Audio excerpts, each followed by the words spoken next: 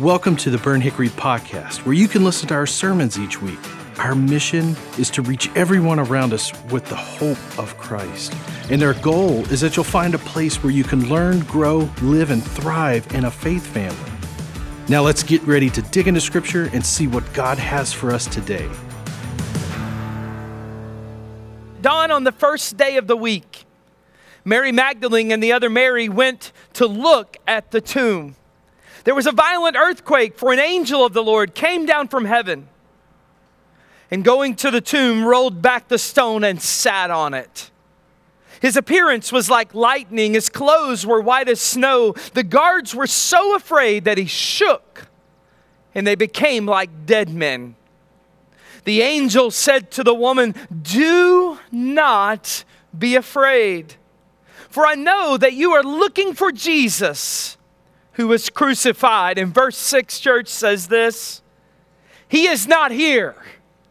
He has risen.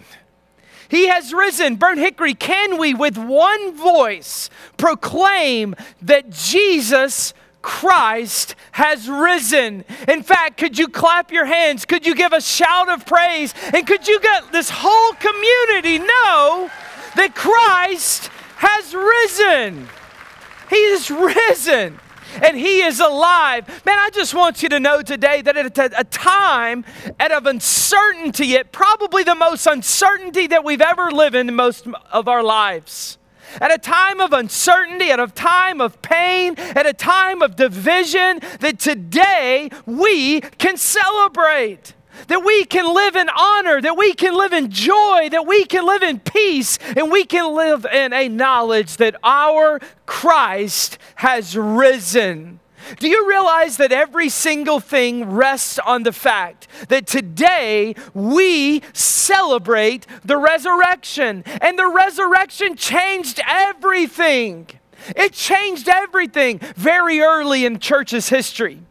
As believers would walk down the road and greet another believer, they would have one phrase in common. They would look into the eyes of the known believer in front of them, and they would quite simply say the words, "Christ has risen."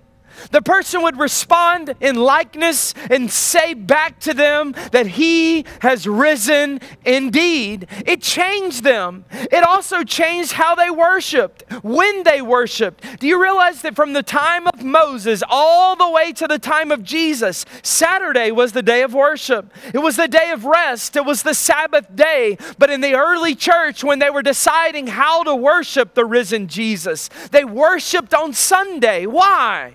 It was the day that Christ came from the grave. It was the day that He broke free from death. It was the day that they set them free from their sin and from their shame. You need to know that today something big has happened. Something life-changing has happened. And of course, that something is just simply the fact that Christ has risen. That He has beat death, beat shame, and now He is King. Here's what I'm going to do today. I'm going to be really honest with you because I know you got a lot going on and Grandma's cooking. Amen? I'm going to be as straightforward as I can today. I want to do the most straightforward Easter conversation you have ever had. And I want three things to happen in our midst today. Number one, I want to show you how much Jesus loves you. I just want to show you that today. Number two, I want to convince you unashamedly. You say, "Matt, you're trying to get us saved?" Yes. I want to convince you today to give your life to Jesus because He's the only hope that you have. And number three today, I want to persuade you. If you do know Jesus, I want to persuade you today that even if you are struggling, that you can come back to Him. That He will accept you, He will love you, and He will wrap His arms around you no matter where you are. He can be your King. And we're going to do it today by looking at one of our ancient friends, one of the fathers of the church named the Apostle Paul. In fact, the Apostle Paul wrote 1 Corinthians, and in 1 Corinthians chapter 15, he gives us a paragraph that describes exactly what we are doing here today, exactly what the resurrection is, and he gives us an incredible prose on the significance of the resurrection to all mankind. This passage we're about to look at, it shows us why we believe what we believe. It shows you how the resurrection happened. And it shows you the profound meaning of why it is that 2,000 years later, the resurrection is still affecting us. So I'm going to read this over us today, and I'm just going to, at the end of this day's message, I just want to put my cards on the table. I'm going to give us all a chance to respond if we believe in the resurrection, how it can change our lives. Let's go to the text, 1 Corinthians chapter 15. I'm going to read the verses, give us a couple of life-changing facts from the resurrection. Here we go, verse 1. Paul says, "Now, brothers and sisters, I want to remind you of the gospel I preached to you, which you received and which you have taken your stand. By this gospel," Paul says, "you are saved if you hold firmly to the word I preached to you. Otherwise," Paul says, "you have believed in vain."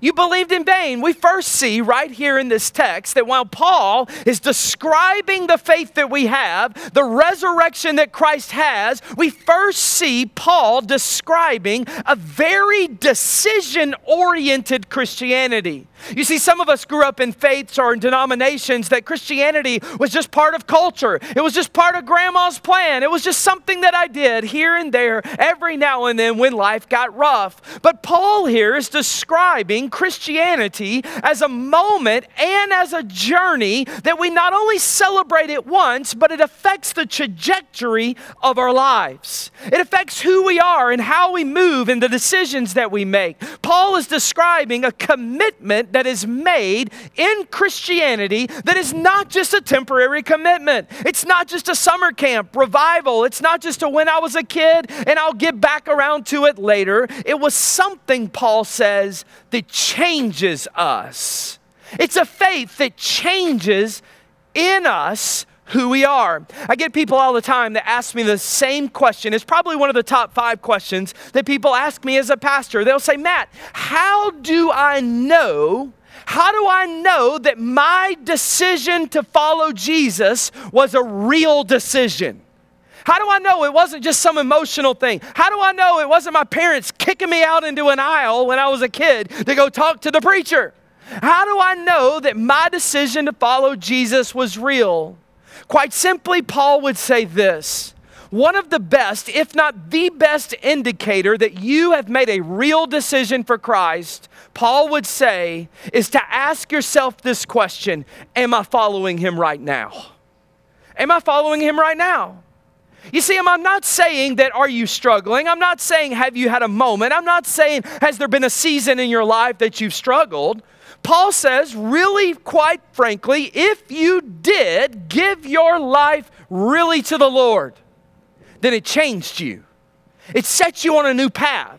It gave you a new destination. You see, saving faith is lasting faith. Saving faith, while yes, it has emotion, it is faith, listen closely, church, that makes it to the end. That makes it to the end. Paul says, if you want to know if your decision was real, ask yourself, does it affect me now? Does it set the trajectory now? Keep reading with me in verse 3. It says, Paul says this: "For what I received, I pass on to you as of first importance, that Christ died for our sins, according to the Scriptures, that he was buried, that he was raised on the 3rd day," he says, according to the Scriptures, "and that he appeared to Cephas and then to the 12, and after that he appeared to more than 500 brothers and sisters at the same time." Watch this: "of whom are still living, though some have fallen asleep." Now, he's not talking about what you're doing right now. I mean, that's talking about dead, right?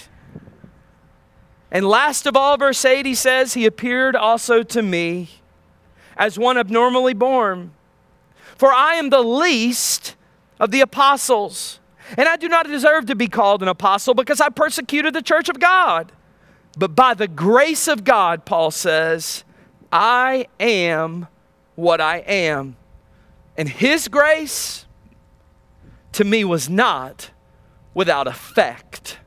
Now, I want you to notice what Paul does here. He writes an incredible summary of what is the resurrection and how it affects us. In fact, he gives us 3 life-changing declarations, the first of which is this. It is the resurrection, one, is of first importance.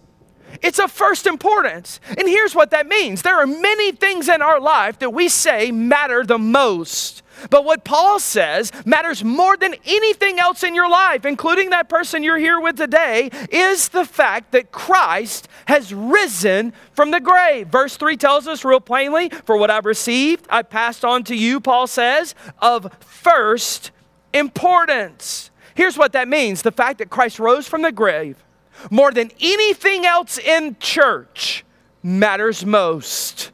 Matters most. It matters more than any theology conversation. It matters more than any slant on any other belief. It matters the most of anything else in our life. You see, here's why. The resurrection, if it did not happen, if the resurrection didn't happen, everything else in Christianity is shambles. It crumbles. It goes away. And I want you to see this. Just let me say it one more time. If the resurrection didn't happen, everything else Christianity teaches is worthless. It's worthless. In fact, Paul in verse 17 of the 15th chapter says it like this. If Christ has not been raised, he says, your faith is futile. It's futile. And watch this. And you are still in your sins. You're still in your sins. You see, at the gospel core, at the core of this thing that we call the gospel is much more than just a new set of directives. It's much more than a moral code. It's much more than a way to live or a way to gather people together. It's much more than just a philosophy of life. It's much more than just bringing people together or giving people purpose. The gospel is not a political way of alignment. The gospel is not a good fish swallowing a Darwin fish on the back of your car. That's not the gospel. The gospel, Paul says, is the good news of Jesus' life, his death, and his resurrection. Quite frankly, that's what the gospel is. In fact, that's where we get the word gospel. Gospel is an early Greek word that literally means a proclamation of victory. That's what gospel is. In the early times in Rome, we didn't have Twitter, we didn't have CNN, we didn't have Fox News. So when a general would win a battle in another city, in another land, he would send a herald back to the city. They would stand on a stone in the middle of the square and they would pronounce the gospel. The gospel was that General so-and-so has won, victory has been made, you're no longer in fear, and we are now conquerors. Does that sound like the gospel? Yes, it does. That's where we get the word gospel. It's not a social organization. It is a pronouncement of what we are celebrating here today, that Christ has won. That he has won. And now we're watching Christ defeat death, sin, and the resurrection. And now we live in the gospel. You do realize we don't live for the gospel, right? Many religions live to get to their Savior, do they not? The one thing that separates us as Christians is this: our Savior came to us. He came to us. He lived the life that I couldn't live. He died the death that I deserved to die, and he rose conquering my sin to give me the gospel, to give me life. And catch this, this is why saving faith is lasting faith. Now my job is to live out of that gospel. Is to live according to what has happened to me. So here it is in a nutshell. If you believe in the resurrection, our life should show the resurrection. Our life should be a trajectory that pronounces the resurrection. The resurrection is not a moment in our life. It is a new way of thinking that we have been set free from our sins and our shames. That's why it's of first importance. You see, Jesus did what you couldn't do for yourself. He conquered your sin and He conquered your shame. And now, catch this, He's offered you freedom. He's offered you freedom. The gospel, Paul says, is of first importance, number one. But number two, he also says the resurrection was a physically real resurrection. It was a physically real resurrection. You say, well, Matt, why is that a big deal? Well, it's because of this. A lot of people will make comments like this, and maybe it's even some here today. They'll make comments like, well, you know what, I'm tracking with the idea that Jesus was here, tracking with the idea that maybe even Jesus died, that He was a good prophet, He was a good pastor, He preached great messages of hope. I get the fact that they put Him in a grave, but Matt, when they say He rose, they probably just mean that maybe the spirit of what He stood for rose. Or maybe just the ideals of who He is rose and people grabbed a hold of Him. Well, there's a problem with that. The problem is that's not anywhere close to how the apostles, how Paul, and how the New Testament church, as well as many, many other people described what happened. Why? Because the resurrection happened. It happened.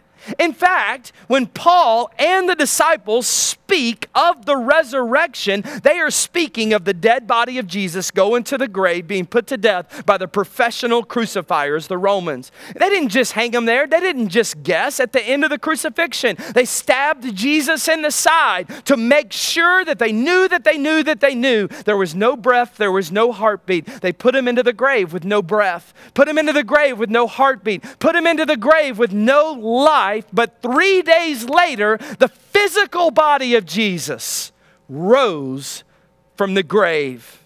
You say, Matt, why is that a big deal? Well, number one, because that's the only way He could conquer sin, was to return and give life. Paul says, look, you don't have to just trust me. You can also trust these evidence that I'm going to lay out in the scripture, which first of all, you got to think about it like this. Jesus, in His resurrection, fulfilled every single prophecy about Himself.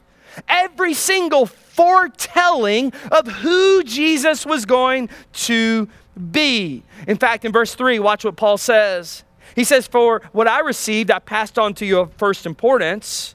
And watch this. That Christ died for our sins. Watch what he says.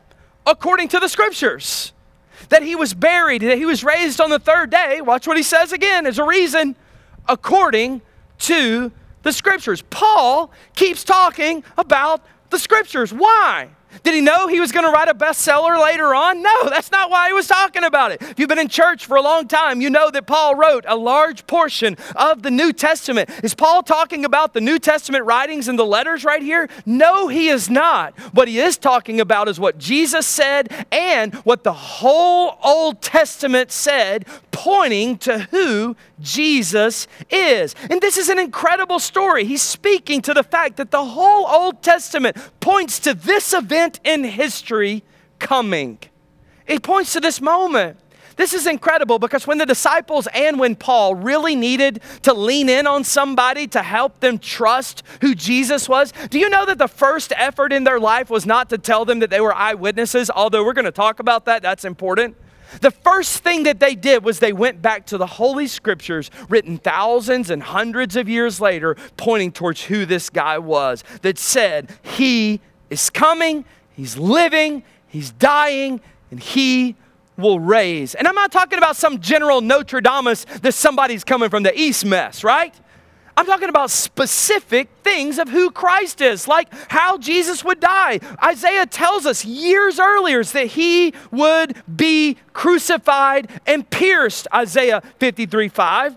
That He would go to a tomb that was not His own, that it would be borrowed, Isaiah 53:11. That He would, Genesis 38, be born from the tribe of Judah. That He would, Micah 5:2, be born in Bethlehem, Zechariah 9. That He would ride into Jerusalem on a borrowed colt to His death, and Zechariah 11, that He would be betrayed for 30 pieces of silver. You see, this is not generalities. What Paul is saying here is it was a bodily resurrection supported by the prophecies, pointed in the fact that Jesus fulfilled every single one of them. And the whole Old Testament was a roadmap pointing to this event. You realize all history rests on this event. The Old Testament points to it. The New Testament points back to it. And 2,000 years later, we're still amped up about it. Well, maybe me, not you, right? The resurrection was a real bodily resurrection. It fulfilled prophecy. But number two, also, you got to look at the evidence of the empty tomb. The empty tomb. Now, look, I get it. Western culture, it's a great meme. It's a great post. It's a wonderful idea. We love to sing about it. But I'm telling you, we stood there a couple of days ago. We stood there about 10 days ago in front of the tomb, and it's empty. It's empty, which means that Christ is not dead. In fact, verse 4, it says that he was raised on the third day, according to the scriptures. Have you ever thought about the fact that the empty tomb is a problem for those that don't believe? Do you know the easiest thing for any of the critics of the faith in this time period? There's one thing they could have done to squash the whole Jesus movement, and all they had to do was produce a body. Do you realize this? That's all they had to do. All the Romans would have had to do was to drag the corpse of Jesus into the temple square and go, no, Christians, there's your dead Messiah.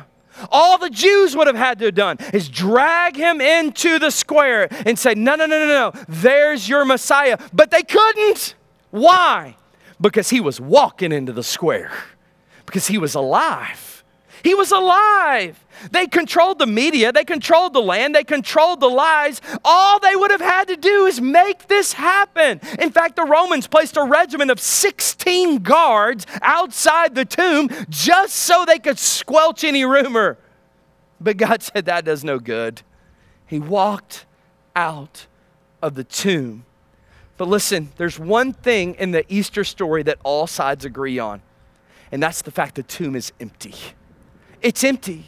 If you read the rest of the story, you'll see the Jews made up lies and paid people off to tell another story. The Romans were so scared they fell down like dead men because the guards knew that they were going to have to give their life, and the Christians were celebrating the fact the tomb was empty. Listen, 3 people can't agree on anything, but they agreed that the tomb was empty. But there's also a third proof, and that's just the fact of the resurrection is true just from the eyewitnesses. The eyewitnesses. Did you notice how much time Paul spent talking about people that Jesus came and appeared to? Do you notice how much he does? He names a ton of people, little detail, that were still alive. They were still alive. Look at verse 5. I want to read it to you again. And then he appeared to Cephas. And then he appeared to the 12. And after that, he appeared to more than 500 of the brothers and sisters at the same time, most of whom are still living. You might want to circle that in your Bible just for a minute right there. Still living. Watch this. Though some have fallen asleep, he appeared to James and then to the apostles. And last of all, Paul said, he appeared to me. People say all the time, well, Matt, they were lying. They were lying. People lie, right? We lie. People lie. But here's the deal. You know what? If it was one person lying, I'm with you, right? I'm like, yeah, probably lying. If it was 2 people, I'm probably with you. If it was 3 people, maybe I'm still with you. If it was 5 people, okay, I might even say they got together, had a late night meeting, and here we go. But Paul talks about people from different areas of life, at different locations, different seasons of life, and lists over 500 people that said that guy was dead. I don't know how it happened, but now he's alive. He's alive. And also, I want you to think about the implications of their pronouncement. Do you know the reason that we lie? There's really very few reasons we lie. The first reason we lie is for power. In whatever conversation we're having, we lie so that we have the upper hand, so that we have a better image, so that we can have something to gain. That would be the second reason we lie, right? We lie to gain something. We lie for credibility. We lie for safety. Do you realize that when these people proclaimed that Christ had risen, that it didn't bring them fame, it didn't bring them money, it didn't bring them romance, and it didn't bring them a greater life. In fact, it did the very opposite of all of that. No one lies knowing that a lie is going to cost them death, cost them not being able to live any longer. But yet that's exactly what happened to these people. In fact, 1 Peter later on, when he writes his book, in 1 Peter says, listen, I know that as I proclaim this, it is going to cost me my life. But I can't stop, Peter says, because it's truth and there's nothing on this planet that's worth me not knowing the resurrected Savior. It's empty. The tomb is empty. There was something beyond the grave that these people were willing to put their lives on the line for. They weren't in it for earthly power. They were changed for eternity. And the risen Savior Jesus gave them life. You say, well, Matt, maybe they weren't lying. Maybe they were just mistaken. Listen, 500 people don't make the same mistake in public, right? Maybe they weren't mistaken, Matt. Maybe they were hallucinating, right? Last time I checked in college, that was a solo game, right? Maybe they weren't hallucinating. Maybe the early church changed the story to fit the narrative.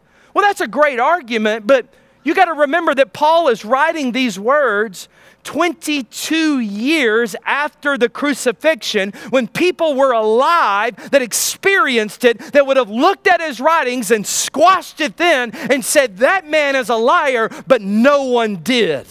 Do you know why? Because it was truth. Because it happened. It was written down to a generation of people. Listen to me. Something happened in the garden that day that transformed people. It transformed people. It made haters now love. It made guilty people now free. It made defeated people now strong and able to rise up. It made lowly people now take the worst punishment and give their lives. And you don't do that for a lie. And listen, that's what we're celebrating today. We're not celebrating a trip to grandma's house. We're not celebrating an Easter bunny. We're not celebrating a party. We are celebrating the fact that Jesus died, Jesus rose, Jesus has life, and He gives us life. That's what we're celebrating. It changed everything. It changed it all. But here's where it gets personal. Not only is it of first importance, and not only was it a physical body resurrection, Paul says it gets personal when he says that the resurrection is for you. It's for you. The resurrection wasn't just for first century Palestine people. The resurrection wasn't just a geographical conversation. The resurrection is not an antiquated decision that we have made in our intelligence, something that we have grown out of. The resurrection gives life. Why? Because without the resurrection of Jesus, we're still lost. We're still in our sin. We're still in our shame, and we're still trying to cover it with temporary things, listen to me close, that will not last. They won't last. No matter what we're trying to fill our lives in, no matter what we're trying to run to, I can guarantee you anything other the risen Savior of Jesus is not going to last. Why? Because we're lost in a life without God. And we cannot have God without the resurrection of Jesus. Why? Because He was the Lamb of God that was slain for our sins. You know what the resurrection does for you? Number one, it forgives your past. Number one, it forgives my past. Watch what Paul says. He says in verse 3 that Christ died for my sins.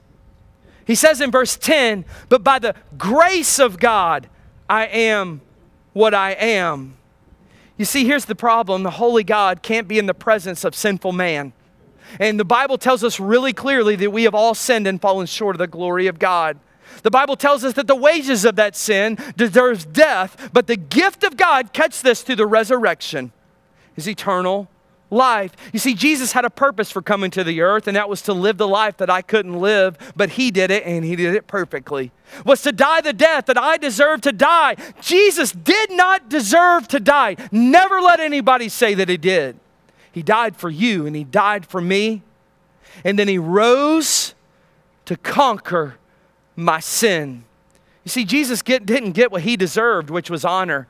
He got what I deserved, which is death. And that's what we celebrate today. And Jesus put the eternal consequences of sin behind us.